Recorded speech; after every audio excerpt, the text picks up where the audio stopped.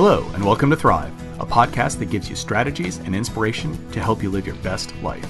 Learn from us, two cancer survivors, as we show you how we don't just survive, but thrive. Hi, I am Garth Callahan, the original Napkin Notes dad. I'm a 7-time cancer survivor, but more importantly, I am the Napkin Notes dad who has been writing notes to his daughter Emma and sticking them into her lunch ever since kindergarten. Hi, I'm Dara, creator of crazyperfectlife.com, a place to go to help you find meaning each day and live your best life, and author of the book Crush Cancer, available on Amazon. We have such a beautiful guest today, Brooke McAlary, who is the author of Slow, which is an incredible book, Slow, Simple Living for a Frantic World. And we are so happy to have you, Brooke. Thank you for being here. It's an absolute pleasure. Thank you for having me. So I want to read something from your book for our audience, and I think this will give them a little glimpse into kind of where you were. And I love this. This is at the front of her beautiful book. And she writes, "Dear Mr. and Mrs. Jones, I am writing to inform you of my withdrawal from the race to keep up with you. It has come to my attention that prolonged attempts to compete with you have been detrimental to my health, my bank account, my self-confidence, and my ability to feel content. This is a price I am no longer willing to pay." And she goes on to say a lot more beautiful, wise words. But Brooke, tell us a little bit about your journey and how you got to this place to write those words. My journey towards slow sort of starts about 8 years ago, when my life was anything but slow or simple or mindful or peaceful. I was burning the candle at both ends and the middle, trying to keep up with what I thought, a successful life should look like. I was running my own jewelry label from home. I had a baby girl and we were pregnant with our second baby. We were renovating. We'd just moved out of the city into, a lovely cottage that we were extending and making bigger. And my husband had this job that he worked 80 hours a week at. And, all of these things that we thought we should be doing in order to live the kind of life we should aim for. And I realized after our second baby was born and I was diagnosed with severe postpartum depression that none of it was making me happy. And even the things in my life that should have brought me joy weren't, because I was so exhausted, so burnt out, so tired from trying to keep up with the pace of life. So really my personal journey began when my psychiatrist suggested very gently that maybe I should consider doing a little less in life. And initially I was offended at this idea, but gradually came to understand that there was wisdom there, and there was healing there, and there was something very important and elemental, I think, that I needed in slowing down. But I felt like there was something wrong with me, because I'd look around and everyone was rushing and competing on how busy they were and how sleep deprived they were. And here I was trying to go the opposite direction. So I started writing about it and eventually started podcasting about slow living. And I realized that there were so many people like me and my family. It's just that not many people were talking about this idea of slowing down. So really that's kind of the seed of the book right there. It's designed to share my story, but also share the idea of slow living, give people permission to start to slow down. I love everything that you said. And I know so many people listening to this will absolutely be able to resonate with everything you said, because you're right. We do compete with, how little sleep we get and how much we're doing. And I don't really know how it got to be that way, but it feels like that's kind of the norm for everyone. Yeah, I think it's just become how we are. We ask people, how are you? And we don't necessarily answer, I'm well, or, I've been ill or something. We say, oh, I'm busy. How are you? It's just the way we compare lives now. And one thing I really love about you, Brooke, is that you talk openly and honestly about the way you were feeling and the fact that you were feeling a little bit of a depression, and that you did go to a psychiatrist, because I feel like, and Garth and I are such big believers in, having a counselor or psychiatrist and continuing to talk through issues. But so many people don't talk about that. Yes. And that was something I discovered as well. When I was diagnosed with the postpartum depression, I looked around and I didn't know anyone that had been diagnosed. I didn't know anyone who went to a psychiatrist. I didn't know anyone who sought counseling or therapy even, until I started talking about it.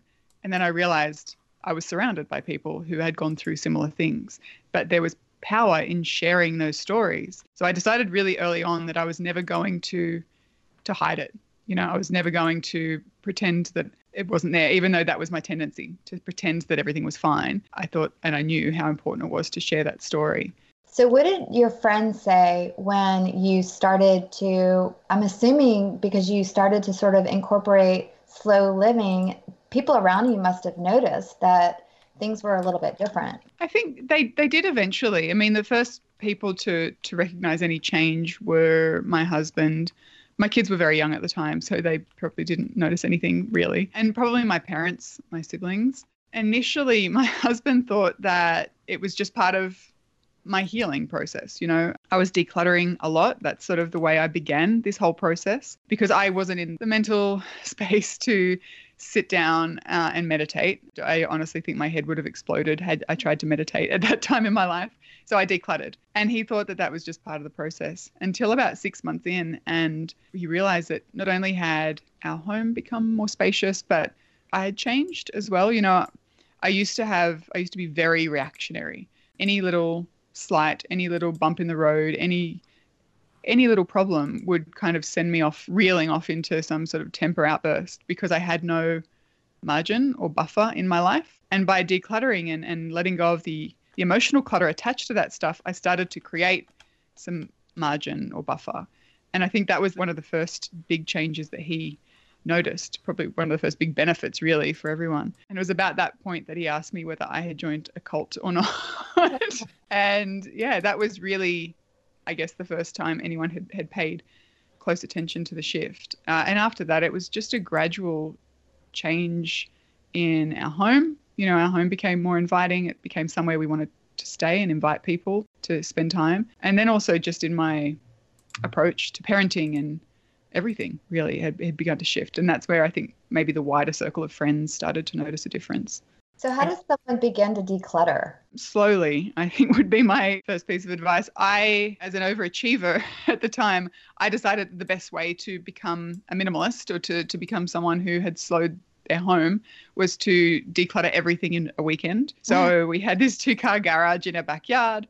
And I thought, well, the best place to begin, of course, would be the 2-car garage, which was so full of boxes of stuff that we'd never parked our car in there. And that was just a disaster. I mean, I started sorting through boxes and making piles and getting overwhelmed. And I just left it all in the center of the garage floor for about a year, because I just had no idea how to deal with all of this stuff. So I went to the opposite end of the spectrum and started very small. I started with my purse and my handbag and the glove compartment of my car, and really small, actionable, easy to achieve sort of tasks. And that actually added up a lot more quickly than trying to do the garage all in one go. Talking about slow, I've been in the process of decluttering for over a year. Mm-hmm. And I started a year ago last summer, and I have a fairly small home office. It's, I don't know, maybe 12 by 12, probably less. It's the smallest room in the house, which is perfect. I don't need a lot of space to do my work. But I found myself just feeling anxious whenever I was in the office, not because of the work, but because I felt like everything was closing in on me. Mm-hmm. And so I took very, very painstakingly steps to take everything off of my shelves and only put back the things on those shelves that had strong emotional value for me. If it was a book that I had read and I'll never read again, or if it was a gift somebody had given me that I just put on the shelf for one reason or another, or whatever it was, I brought everything to Goodwill. I threw things out. I took out probably 8 or 10 garbage bags worth of stuff that summer. Wow. And even with that, in this little tiny office, I still find myself doing the same thing over and over and over again. And sometimes it's because, I got another stack of junk mail, or I really, I've taken some time to scan some documents and they're electronic now. I don't need to hold on to the paper. Or somebody sent me, my dentist gave me Star Wars Pez dispensers, which, I love the sentiment behind them. But to be honest, I really don't need that extra candy, and I don't need the Pez dispensers, and, it needs to go away. Right. So you bring up kind of a good point, though, which, are we ever really done with decluttering? I mean, Brooke, what have you found? Is it something that is like an ongoing just way to live, or do we finish and then kind of 6 months goes by and then we say, okay, it's time to do it again?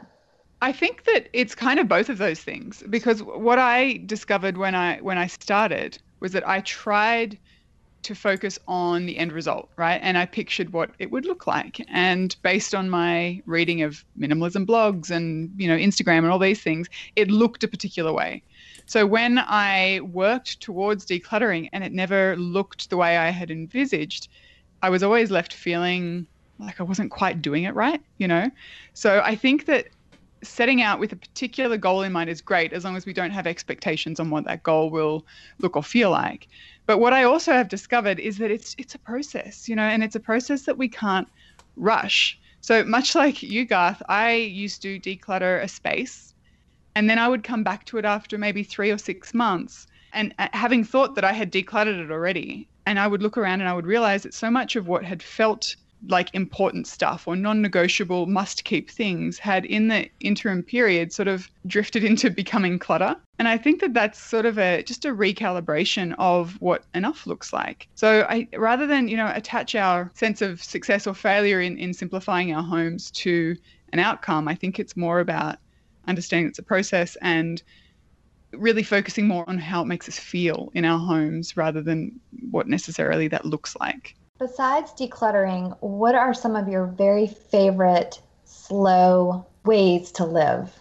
My morning rhythm is probably the foundation of slow for me, and it's evolving. It's always sort of shifting and changing as my needs and circumstances shift and change. But if I can carve out some time to myself in the morning, it might be 5 or 10 minutes, it might be an hour. In that time, I will usually do some kind of combination of making a coffee and sitting down and journaling. I like to do the Julia Cameron's morning pages from The Artist's Way, or perhaps 10 minutes of meditation, and or perhaps maybe 5 or 10 minutes of yoga. And very rarely would I get a morning where I get to do all of those things. But if I can start my day with one ritual of slow, then I feel like I'm really grounded, really well grounded for the day ahead, no matter what it brings. I love that, and I totally agree. We talk a lot about self-care on this podcast, and I 100% believe that the way you start your day is sort of the way you finish in a way. Like, it totally drives how you're feeling. And if you can start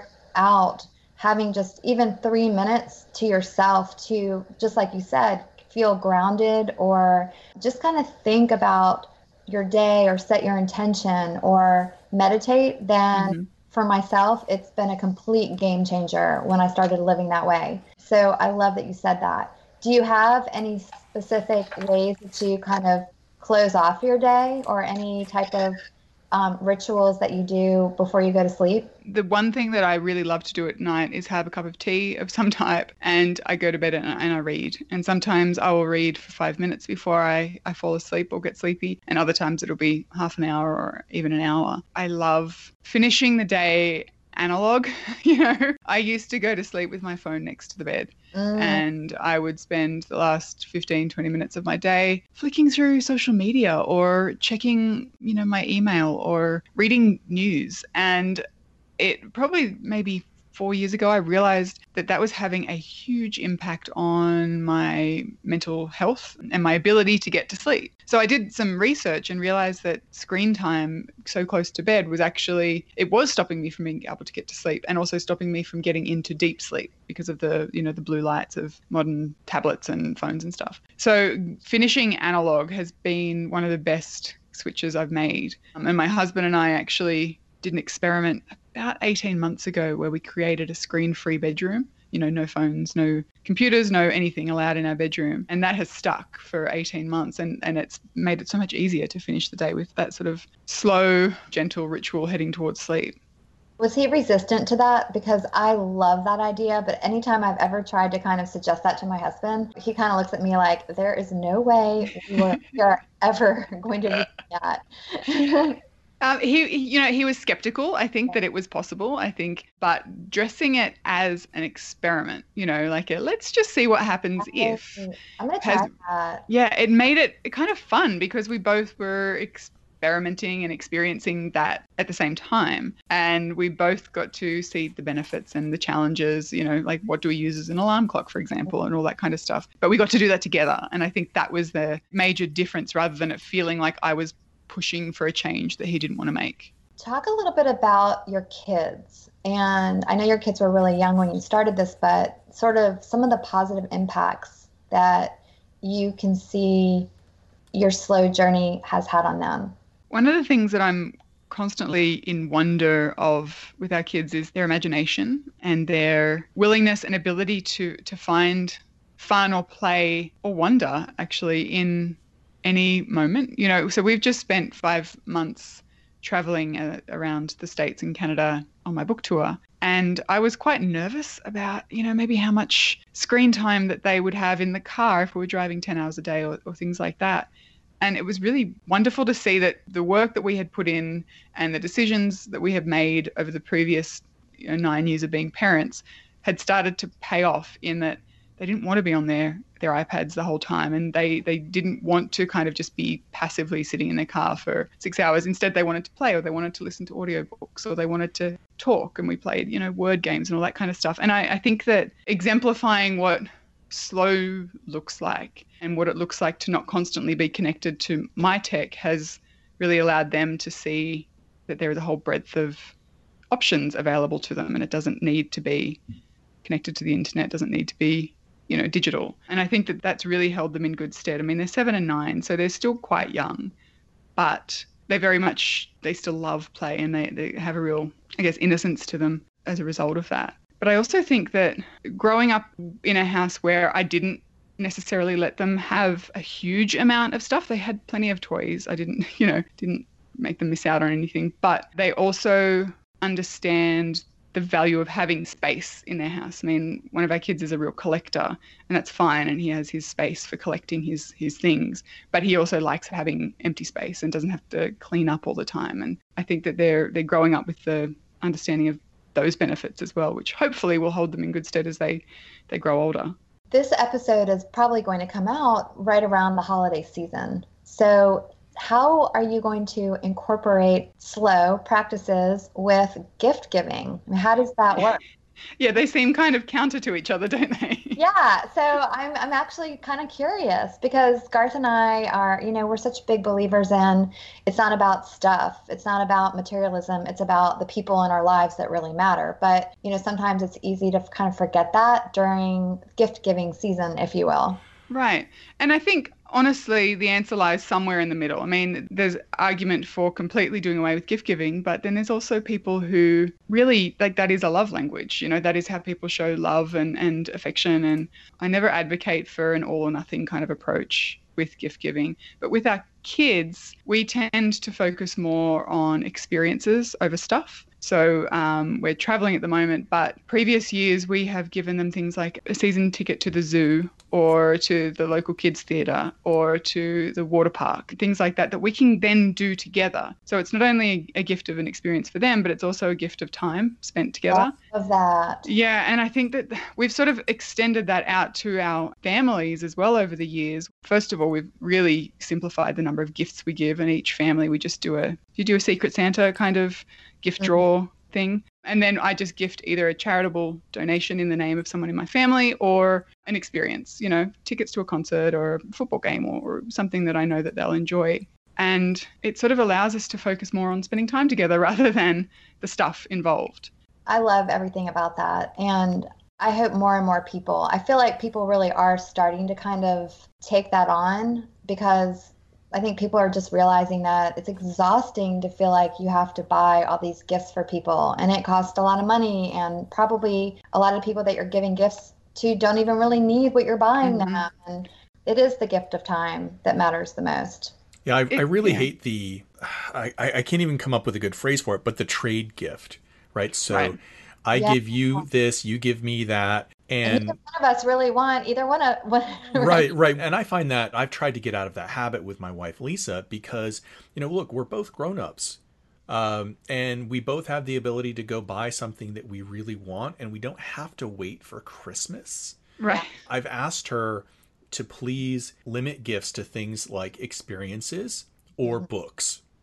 Because I'm a huge book lover, and especially if there's a book that I'm going to read more than once, I want a physical copy of that book. But I would much rather go to a baseball game or to a dinner experience that we'd never have if it wasn't a gift, or something that is just unique to the time spent. I don't need, well, actually, I do need another fountain pen, but please, right. So I wouldn't want her to pick that out for me. I would want to, go out on my own, but give me something that we can spend time doing together that we probably wouldn't necessarily think of on, I wouldn't think of on my own. Right. And I think time is the ultimate luxury in, this day and age where everyone feels like there's not enough of it. So to gift someone time spent together is like doubly powerful, I think. So I once read, I think it was last year, about a grandmother who wanted to gift her grandchildren time. So she packaged up 12 envelopes, and inside each envelope she had written a voucher for an experience with grandma. It might have been one day at the movies, a day at the zoo, a picnic at the park, so on. And then the kids got to open those envelopes once a month, every month for the year, and they got to have those 12 days spent with their grandmother that they otherwise wouldn't have had. And I just think that that's one of the most powerful examples of what we stand to gain if we're a little more mindful about what we give. And we can give something as simple as time. I mean, my parents always gift my husband and I a voucher to a lovely restaurant where we live, but they also gift babysitting, So I think that's perfect. Yeah. I think that's a wonderful example of what it can look like. Oh, I love all of that. So tell our listeners, if they are loving everything that you're saying, maybe how can they begin to really say, okay, I want to live a little bit slower. Besides buying your beautiful book, which is again called Slow, Simple Living for a Frantic World, what are some tips that they could begin to incorporate in their lives? I think that one of the first places to begin is to ask yourself why you want to slow down, what you stand to gain by slowing down. Because I think by really focusing in on that thing that you're working towards, whether it's more time or more energy or more space, or having to work less to be able to live a, fulfilled life, whatever it may be. If you write that down and you make that your intention or your mantra or, the thing that you keep in the back of your mind anytime you need to make a decision about saying yes to something or saying no to something, what that then does is really fortifies, your decision to slow down and exemplifies what you stand to gain. So I think the first thing, I wish I had have been able to do that at the beginning of my journey, because I think it would have made things a lot simpler, not necessarily easier to do. So I think first just tap into the why, but then just choose an entry point that feels right for you. I mean, you may want to start decluttering. That's a pretty common place, but you also may want to start just by nominating 2 minutes a day to just sit with a cup of tea and not do anything, and that's your entry point to slow. Or it could be turning your phone off at 6:30 and not PM and not turning it back on again till the morning.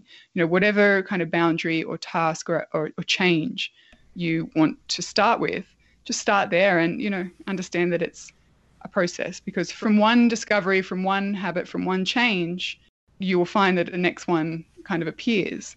So I started decluttering, never expecting that it would lead me to start meditating. But it did, because what decluttering did was create space in my home, but also space in my head, because I was letting go of all this emotional clutter that was attached to my stuff, which then allowed me the space and the energy to start doing things like meditation or mindfulness. And while that's an important thing to keep in mind, I think the most important thing to keep in mind is to start small. Oh, I love all of that. Thank you. It's a pleasure. So Dara and I we walk along this same path, and we're moving definitely in the same direction. Sometimes she's a few steps ahead of me, I will admit. But what's interesting is that we actually come at issues usually from very opposite perspectives. Dara is very much the person who is very involved with self-care already and very in tune to what she and her family needs. I kind of throw technology at things, and you'd commented about decluttering. And one of the things I do from a technology standpoint is I actually put everything I can into this program called Evernote. And let me dump everything that I have, whether it's my eye prescription or my last doctor's visit or this spaghetti sauce that I want to try, or you name it, right? So dump everything into Evernote, and then I can make it searchable and find what I need later. And I don't need to think about it today. And also, if there's a paper copy, like my eye prescription, I don't need that paper copy anymore. Right. I'm decluttering both my mind and my file cabinet at the same time. You had commented about turning your phone off. I started doing this a while ago, that I set up an automatic do not disturb. And it works from a certain time in the evening until a certain time in the morning. The only reason why my phone would make a noise between those hours is that if my daughter or wife needed me. Right. So what are the times that you have that? So I think during the week, I have it set to 8 at night until 7 in the morning. And then on the weekends, I think I extended it because I have a tendency to stay up. So 9 o'clock, but ending at 9 o'clock the next morning. I don't need to know all of these things that my phone would normally be beeping for. I don't miss the fact that somebody commented on an Instagram post at 11 o'clock at night. Right. It also gives me the reassurance that if Emma or Lisa called or texted me, I would get that call or text. And I find it so, I don't know, refreshing. Freeing, probably. It is absolutely freeing. So, Brooke, you don't know this about me, but I have to say it because it's germane to what I'm going to say next. My dad was a funeral director, and I come from a very long line of morticians. Right. And I've always joked with my mom for as long as I can remember, because sleep is very important to me, and I've always been not a good sleeper. I don't like to sleep. I feel like it's wasted time. I do not feel that way at all. I know, and I'm at the point in my life where I actually do appreciate 9 hours of sleep. But up until recently, I really didn't like to sleep much at all. But the one thing that I didn't want is I didn't want interrupted sleep. Right. And I always joked with my mom, and again, I could say this because of my family's professions. If somebody passed away in the middle of the night, my godmother passed away or a cousin or something like that, don't call me. Don't call me at 2 o'clock in the morning to let me know that somebody has died, because they'll still be dead in the morning. Yeah. Dara's shaking her head. But again, it's part of that. Hey, you know what? There's nothing I can do about it. Please let me sleep. Yes. And that was really just a way to stress to my mom, it better be a real emergency to call me at 2 o'clock in the morning. If there's something wrong, call the doctor. Right? That don't call me, because I did not go to a single class that would qualify me to help you. Well, I think what you're saying is protect your boundaries. There's so many different ways we can protect our boundaries, if that's via technology or just with regards to our sleep or even the things that we surround ourselves with. We can really be intentional about trying to protect our boundaries and slowing down a little bit. Yeah, exactly. And I think I really like that example, actually, that there is there's a difference between urgent and important and an emergency, and they don't necessarily all need to be treated with the same sense of timeliness. So I think that that's kind of an important distinction to make. And I agree with you, Dara, that boundaries, for me, that's the simplest way that I can explain really what that element of slow living looks like. It's by protecting your boundaries. Whether, as you said, Garth, that's how you use technology to do that. I mean, you're protecting your physical space by not requiring that clutter, that paperwork, whatever it may be, to be around. But you're also protecting your headspace by no longer needing to keep that information actively in your brain. And I think that's a really good example of how we can utilize technology to still slow down. I think tech gets a really bad rap, and sometimes rightly so. But it gets, people kind of say, well, if I'm going to live slow, I can't have a phone, or I can't be like a modern person who lives a connected life. Untrue. I just think it's a matter of installing the right kind of boundaries to protect the time that is that disconnected time. And I'm much the same. So my phone stays off from maybe 7 or 8 o'clock at night, and I don't get online until after breakfast, until after I'm ready for the day, because otherwise my head just fills with information that I can't necessarily do anything with at that point in time. I don't have time to sit down and answer my emails, But if I look at my emails, that information is going to sit there on my chest, just waiting. The person's still dead, but I can deal with it at 9 a.m. Yeah. So I think one of the things I do at work, and I can tell that this absolutely drives my coworkers crazy. I will get a phone call or a text probably 3 to 4 times a week from somebody, and they say, "Hey, did you just see the email from so-and-so?" And you're like, no, I didn't. Exactly. I'll say, no, I didn't, because I was working on something else and my email program was closed. right. And so it wasn't time for me to do email. Mhm. And if there's an emergency, and I work for a company that we really don't have emergencies that are life-threatening. Mm-hmm. And the example I use is, if there's an emergency, please do not email the fire department. Right. Right? You would pick up the phone and call 911. Yeah. So if there's an emergency within work, you should call me or text me, because I can't clutter my mind. I purposely close my email so that I can work on this presentation that you need tomorrow. Yeah. And do you find though that you're much more productive when you single task like that? Oh, absolutely. I used to be a huge fan of multitasking. Mm-hmm. And what I recognized was that all I was really doing was splitting up my time amongst 3 or 4 things. Yes. Yeah, and your energy wasn't like focused on that one thing, and you weren't giving it probably your best work because you were like paying attention to so many different things. Exactly. And I don't need, again, that same interruption. I've turned off the alert system within my email. Yeah. If I'm reading somebody else's email, I don't need to know that a new email has come in, because then I'm distracted by that new thing, that new shiny thing, right? So I know that I am the only person in my organization, or at least the people that I work with, that does this. Everybody else has Outlook open all of the time. They have it on their phone. They are constantly spending time answering emails, as opposed to doing the work that you could be doing to be more focused on the 3 times a day where you check your emails. Right. Yeah, exactly. And I think that my experience has been exactly the same. I used to try and fool myself into thinking that multitasking was a more efficient use of my time. But what I realized was I may be doing those things at 50% capacity. I wasn't doing any of them well. So I often talk about this idea of tilting instead, rather than trying to balance everything at the same time. You tilt into working on the presentation, and then you tilt into answering your emails. Then you tilt into going home and spending time with your family. And then on the weekend, you tilt into working in the garden. And, what that means is that when you're doing that one thing you're tilting into, you're actively letting go of all the other things that you're not tilting into, and also giving yourself permission to do that. I love that. I want to tilt more.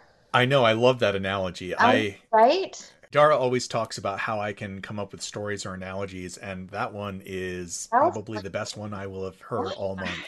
Love that. So on the Thrive podcast, we often share a thriving tip with our audience, which is a little nugget of extra goodness. And you have shared so much with us, Brooke, but if you could just kind of come up with one little thriving tip that you think would really help all of our listeners, we would love to hear it. I think one of the things that I've recently discovered that has been the most helpful touch point, I guess, of slowing down, even in the busiest of times, the busiest of days, is what's called a lion's breath in yoga. So on the busiest days of my book tour, when we were traveling and doing events and doing media and, doing school, and all the things happened at once, and I couldn't find 15 minutes to meditate or journal, I would start every day with 3 deep lion's breaths. So, the deepest belly breath in you can possibly take, and then you expel the breath out through your throat, make a noise like a lion, stick your tongue out, open your mouth up as wide as possible, and just let it all out. And if you do that 3 times, the final lion's breath will almost always see you with this huge grin on your face, because it's this expulsion of negative energy, pent up frustration. It's the best way to either start your day or to reset when you find yourself feeling overwhelmed. Ooh, I love that. Releasing the negative so that we can make space and room for all of the positive. Exactly. I think that's fantastic. Well, so in preparation for you joining our podcast today, I really was going through hundreds of notes, trying to find one that fit best for today. So my daughter is now in college. I've written thousands upon thousands of notes to her, and I've cataloged almost all of them. I really talked to her about how to become this strong, confident young woman, and that's really been the crux of all of the notes over the past 13 years of school. But I found one that really dovetailed onto the passage that Dara read earlier. And the note says, "Dear Emma, don't try to please everyone. It's a losing proposition and you'll just disappoint yourself. Love, Dad." I love that. I really do. What a gift to give a young person the permission from an early age to let go of this desire that we all seem to carry around with us to please everyone. Yeah, I think that's wonderful. And can I say, talking before about giving the gift of time, I mean, turning up for your daughter like that for so many years is the ultimate example of giving the gift of time. I think that is one of the loveliest things that I have heard in a long time.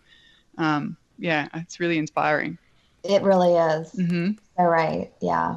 I'm a little bit speechless. I want to say it's something that we happened across truly by accident. I was the working dad. My wife was a stay-at-home mom, and she spent so much time with Emma, and I was a little bit jealous of that time. And so I decided early on that I needed to come up with the hook. What was the one thing that was going to be between Emma and me that would be something special for her and special for me? And so, to be honest, I can't even remember all of the things that I tried, but it was a lot of different things, and the napkin notes were the one that stuck the most. And the best thing about it was that it was something that I could do every day.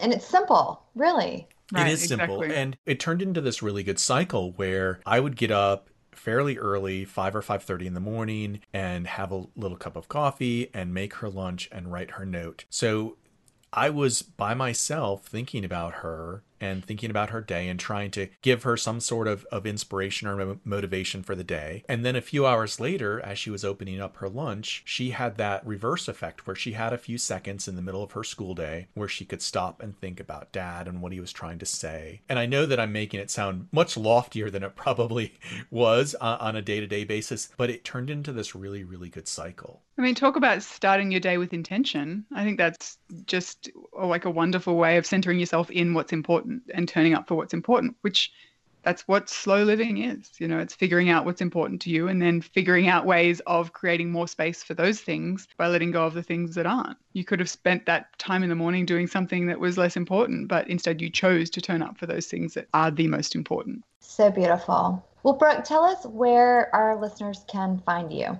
The best place would be slowyourhome.com. That's my home on the internet. I don't do Twitter or Facebook anymore, but you can find me on Instagram. I'm just at Brooke McAlary. So if you head over to slowyourhome.com, you can sign up to my weekly newsletter, which is where I share everything important, because I know that people who want to hear from me actually get to hear from me, unlike on social media. So lovely, lovely. And her book, Slow, Simple Living for a Frantic World, is available on Amazon. Thank you so much for being here. We just loved talking to you and hearing all of your wonderful suggestions and tips on how we can incorporate slow living into our daily lives. I'm Dara Kurtz, creator of crazyperfectlife.com. And I'm Garth Callahan, the Napkin Notes Dad. You can find out more about me at napkinnotesdad.com.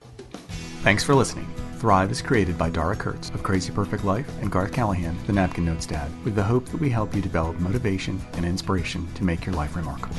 It would mean so much to us if you shared this with your friends and family and left us a review on iTunes. Remember, you deserve to thrive. Thrive Podcast is copyrighted by Dara and Garth.